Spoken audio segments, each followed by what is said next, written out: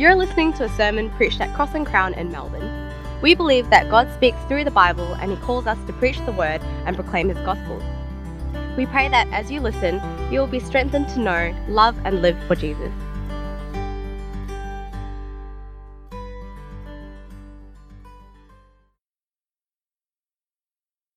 God has both the power and the plan to keep His promises. And the writer's purpose is so that we might be encouraged to keep trusting in Him and those promises. But he starts with God's promise of a child. I've got your version on a sheet if you want, and there's an outline on the back. So we're at point 1, but also verse 1. Have a look there. So as we heard, the Lord appeared to Abraham at the oaks of Mamre while he was sitting at the entrance of his tent during the heat of the day. He looked up, he saw 3 men standing near him, and when he saw them, he ran from the entrance of the tent to meet them, bowed to the ground, and said, "My Lord, if I have found favour with you, please do not go past your servant. Let a little water be brought, that you may wash your feet and rest yourselves under the tree. I will bring out a bit of bread, so that you may strengthen yourselves. This is why you have passed your servant's way. Later you can continue." "Yes," they replied, "do as you say." Verse 1, we're told that the Lord appeared to Abraham. This phrase marks a new section in our story so far that really runs to the end of chapter 19. So this week's chapter and next week's chapter really belong together.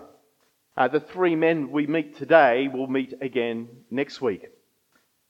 But this chapter begins with Abraham sitting at the entrance of his tent because it was the coolest part to sit at. It was in the heat of the day.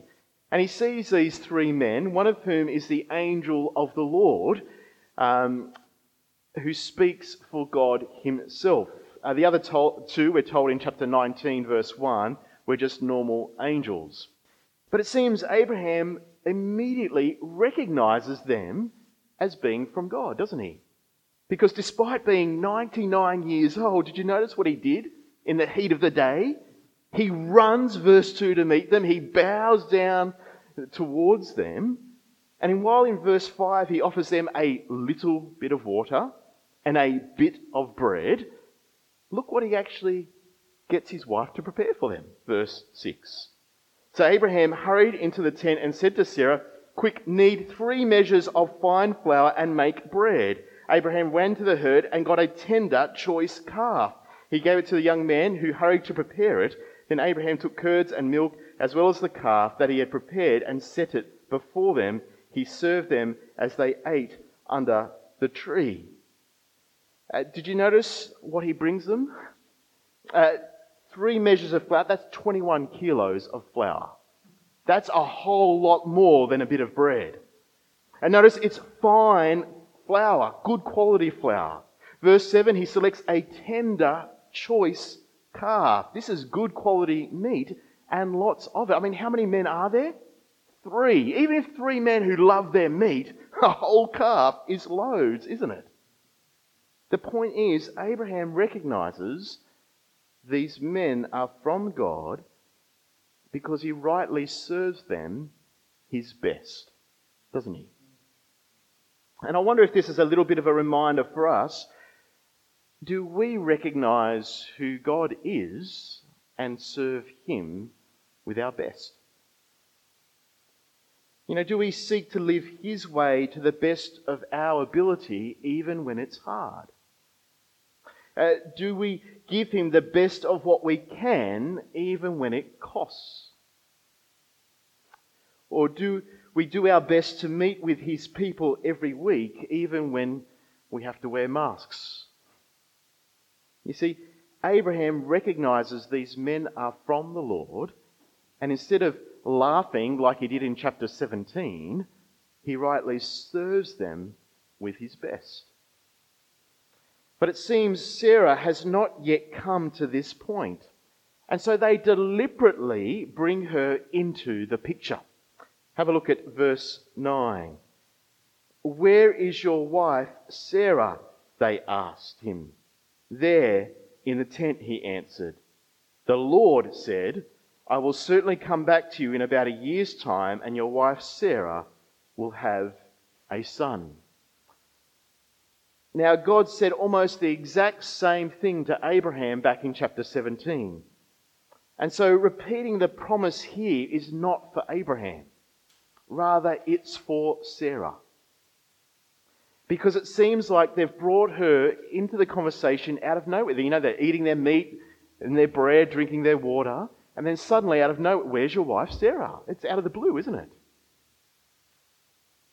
It's almost as though to get her listening into the conversation. You know how when someone mentions your name and you're just in earshot and your ears prick up? If I said noon, well, suddenly he's listening now. I know he was listening before, I think. Actually, I can't even see him with the mask on. I don't know where he is. But that's what you get that, don't you? Someone mentions your name, suddenly your ears prick up and you listen. And that seems to be what's happening here.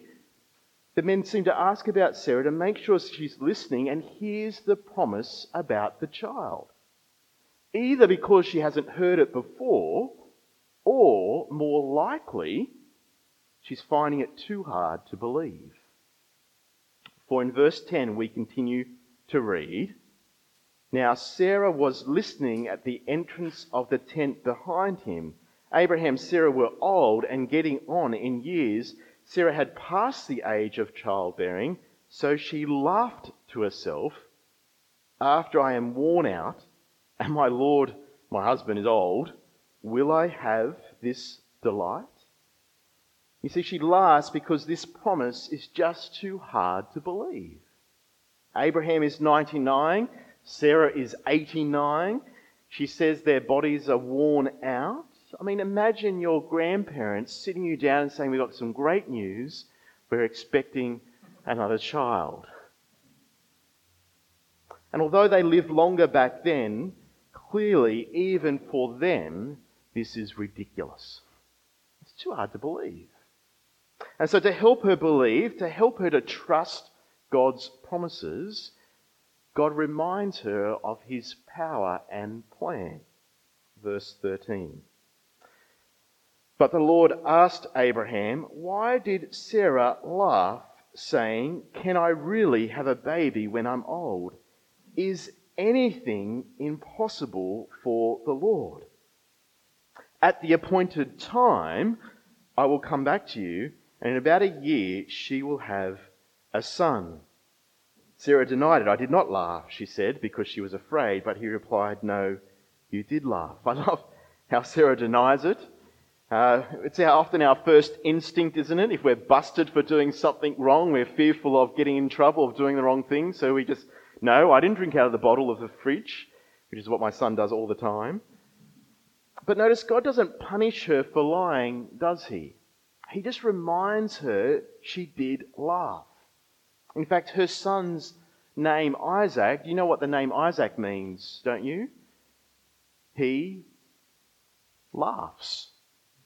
That's what the name Isaac means. And so it seems God wants both Abraham and Sarah to remember they both laughed. Abraham in chapter 17, Sarah in chapter 18. Why? Well, so that when Isaac is born, they might remember that even a seemingly laughable promise like this one is not impossible for the Lord. See verse 14 again. Is anything impossible for the Lord? Of course not. In other words, he has the power to do anything. You see, his promises might sometimes seem too hard for us to believe, too impossible to come true, even laughable, but nothing is impossible for God. Nothing is too hard for him. He has the power to keep them. But he also has a plan to keep them. Because did you notice also in verse 14 that he'll keep his promise at the appointed time? Do you see that there? You see, God always had an appointed time, a plan to keep his promise of this child. And so God wants Sarah to know that he has both the power, he can do anything, and a plan at his appointed time to keep his promises, so that she might keep trusting in him. And it's the same for us. As I said at the start, God's promises to us can sometimes be too hard to believe, can't they? Now, for example, the promise of Jesus to return in a blaze of glory, us living forever in a new creation, ruling the world with Christ. I mean, it's laughable to a non-Christian, isn't it? What are you talking about? And sometimes it's even hard for us as a Christian to believe. Especially when we see Christians in this world being oppressed and ridiculed, or our state taking away our religious freedoms bit by bit. Will Jesus return? Is Jesus really Lord? Does that promise up there? Is that really true? Or when we suffer, it's sometimes too hard to believe that God's promise is to work for our good. That famous verse, Romans 8:28, in all these things, God works for the good of those who love him. Really? I can't see it. Or when our prayers seem to go unanswered, it's sometimes too hard to believe God's promise that he always hears our prayers. We think he's either ignoring me, or I'm not praying right, or whatever it is. See, when God's promises seem too hard to believe, remember, nothing is too hard for God. We need to also remember to read those promises in the context of the Bible, which helps us to understand them. Like God's good, working for our good, is to make us like Jesus, not to have $1 million and own a Ferrari. I'd love to drive a Ferrari one day. Anyway, beside the point. But nothing is too hard for God. He can keep his promises, and he has a plan to keep his promises. He will keep them at his appointed time, not ours. And so we can keep trusting him. And not just keep trusting in God, but also keep living righteous lives for God. This was especially important for both Abraham and Sarah, because God's power and plan also included using their righteousness to keep his promise of blessing to the nations. So point 2, verse 16. The men got up from there and looked out over Sodom, and Abraham was walking with them to see them off. Then the Lord said, "Should I hide what I am about to do from Abraham?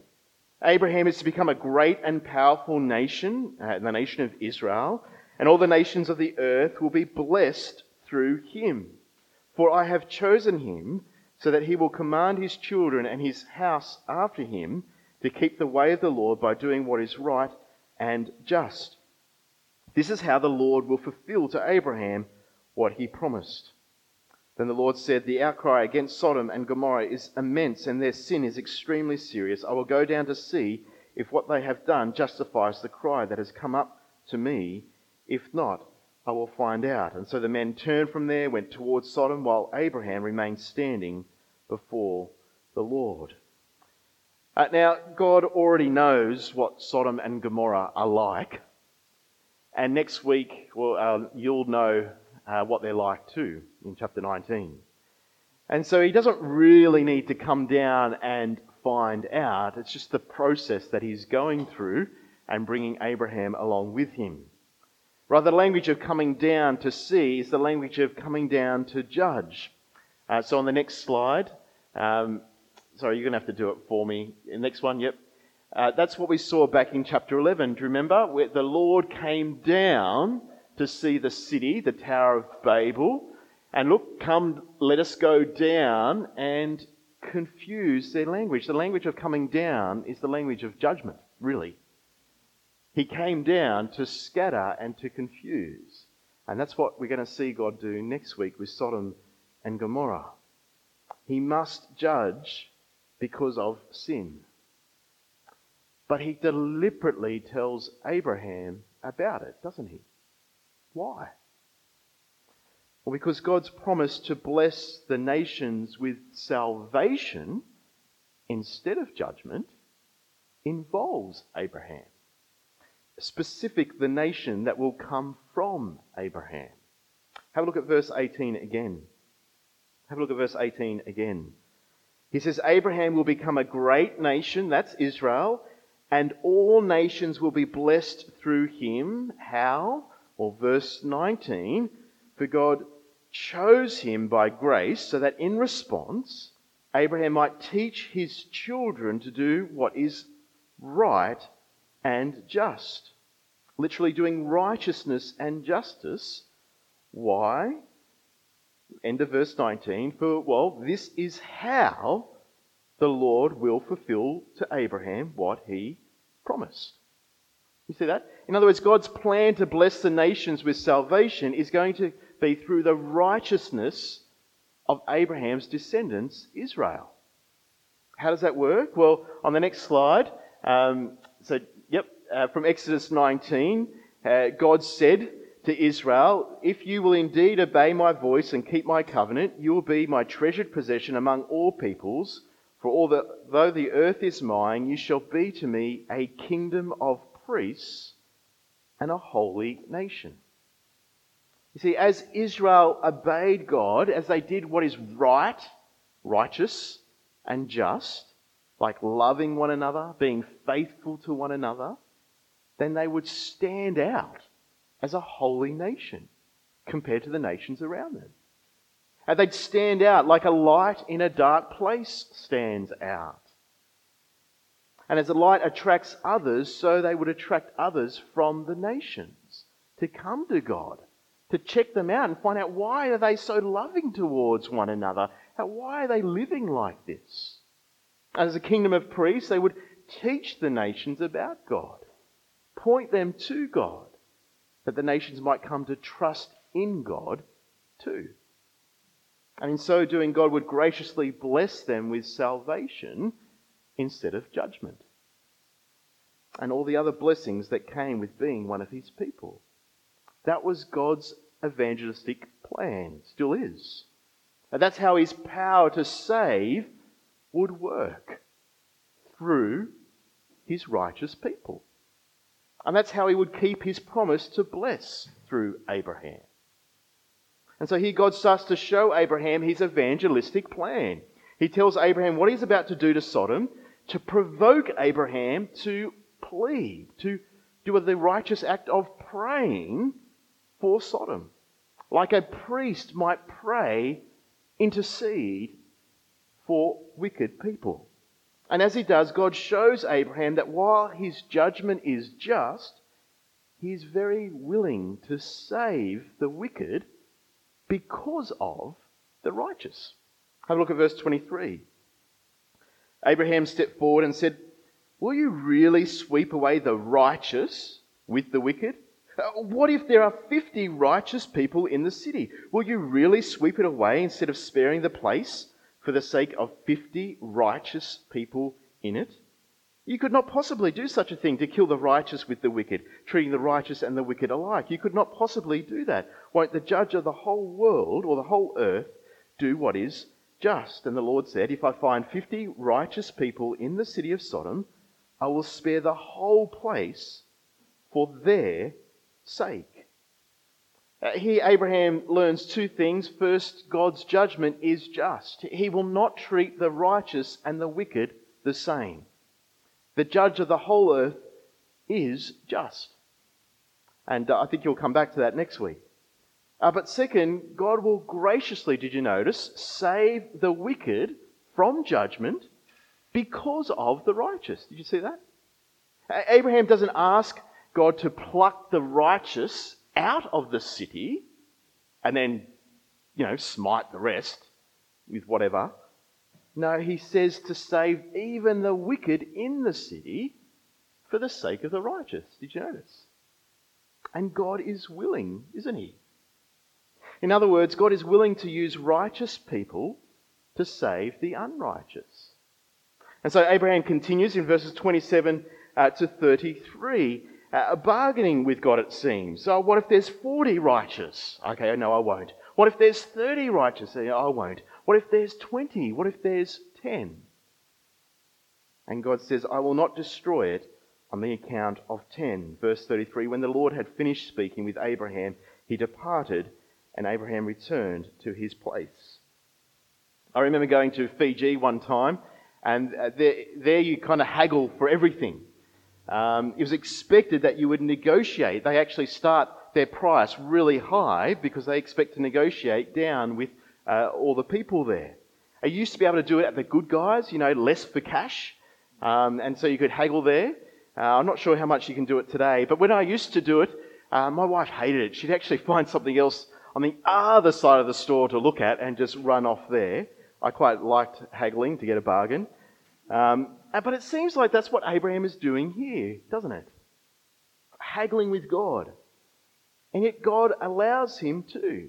I mean, even Abraham knows at points he might be pushing it too far. Oh, now that I've been ventured to be so bold, will you let me say it a bit more?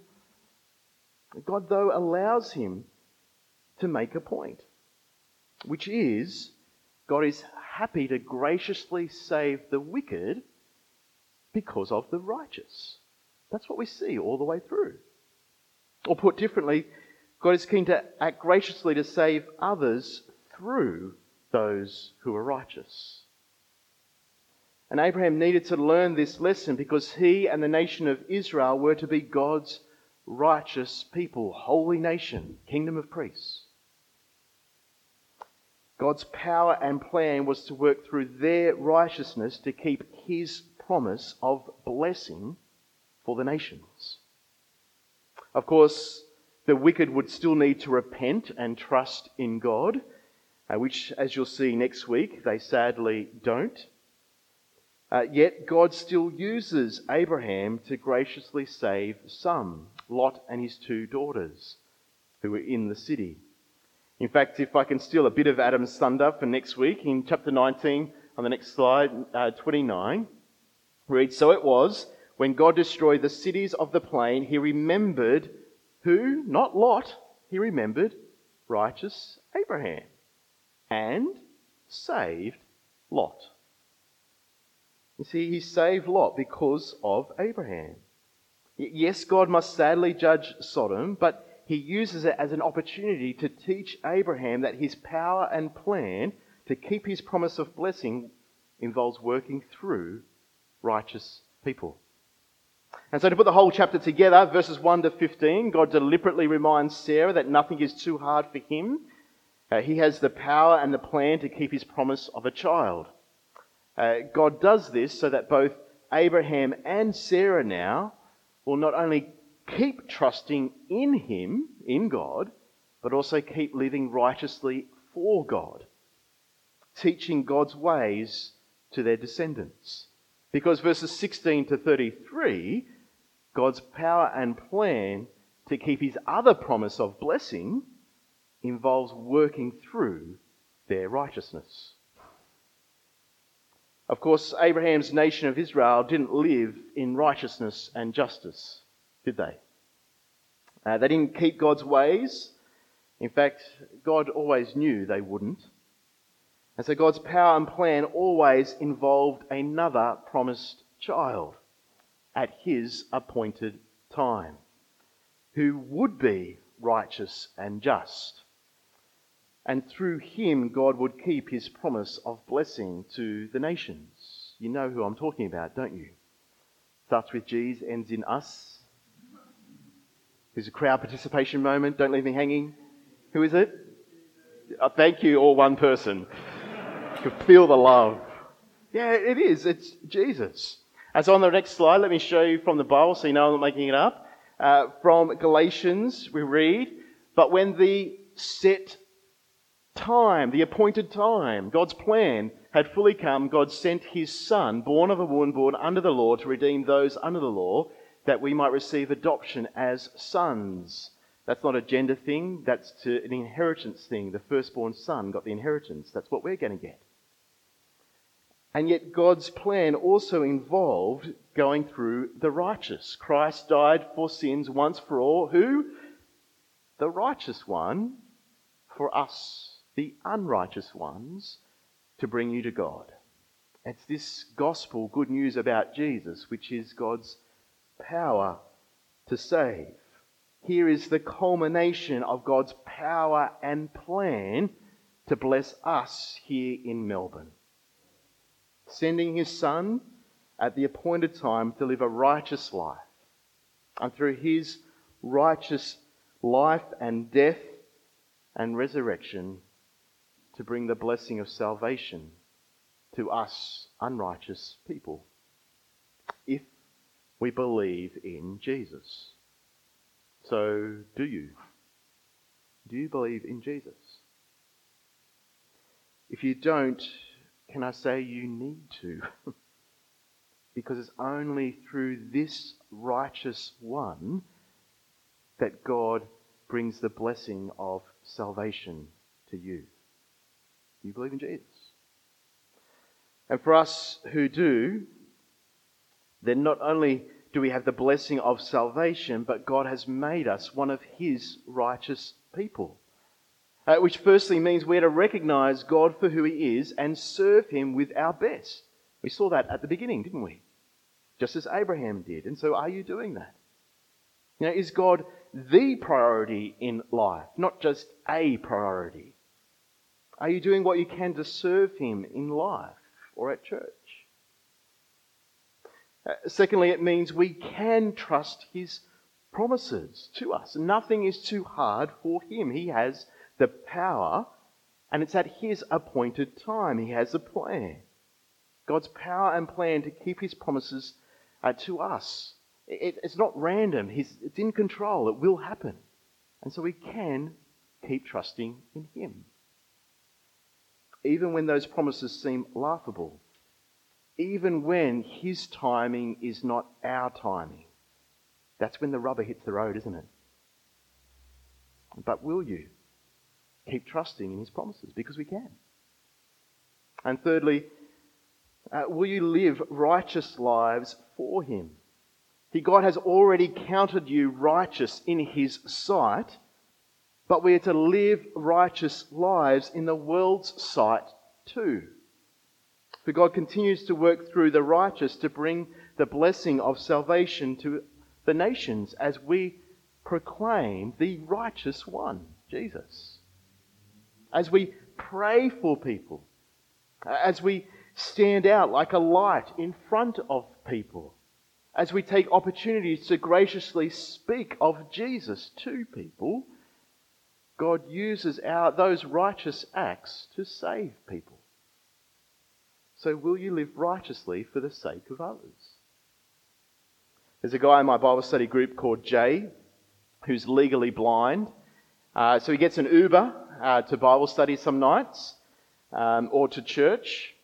When the driver asked him where he was going one night, it was a new driver, he didn't give an address. He unashamedly said, "I'm going to Bible study." Bible what? What is this Bible what?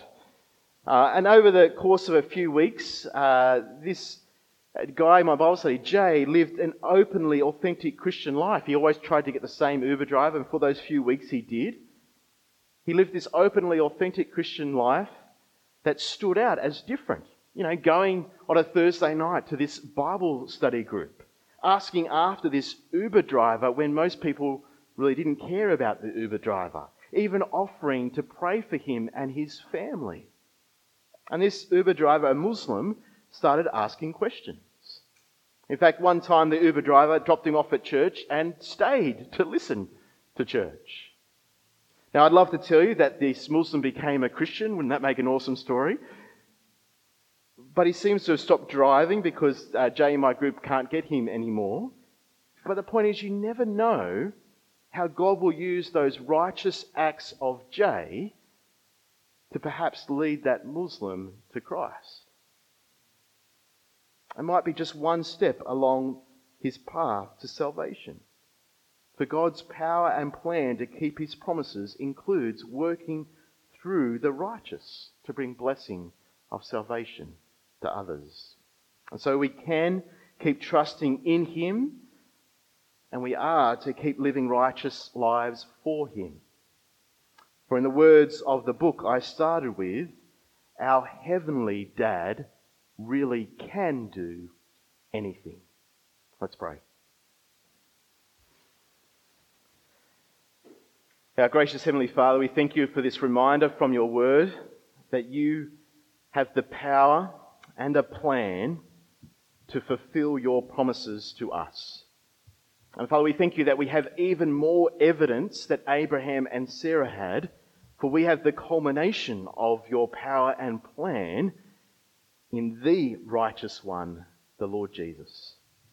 And so as we look back to the cross and see how you've kept your promises to bring salvation to us, we pray that you would help us to keep trusting in you and to keep living righteous lives for you, serving you with our best, that you might use us to bring the blessing of salvation to others. We ask it all for Jesus' sake. Amen.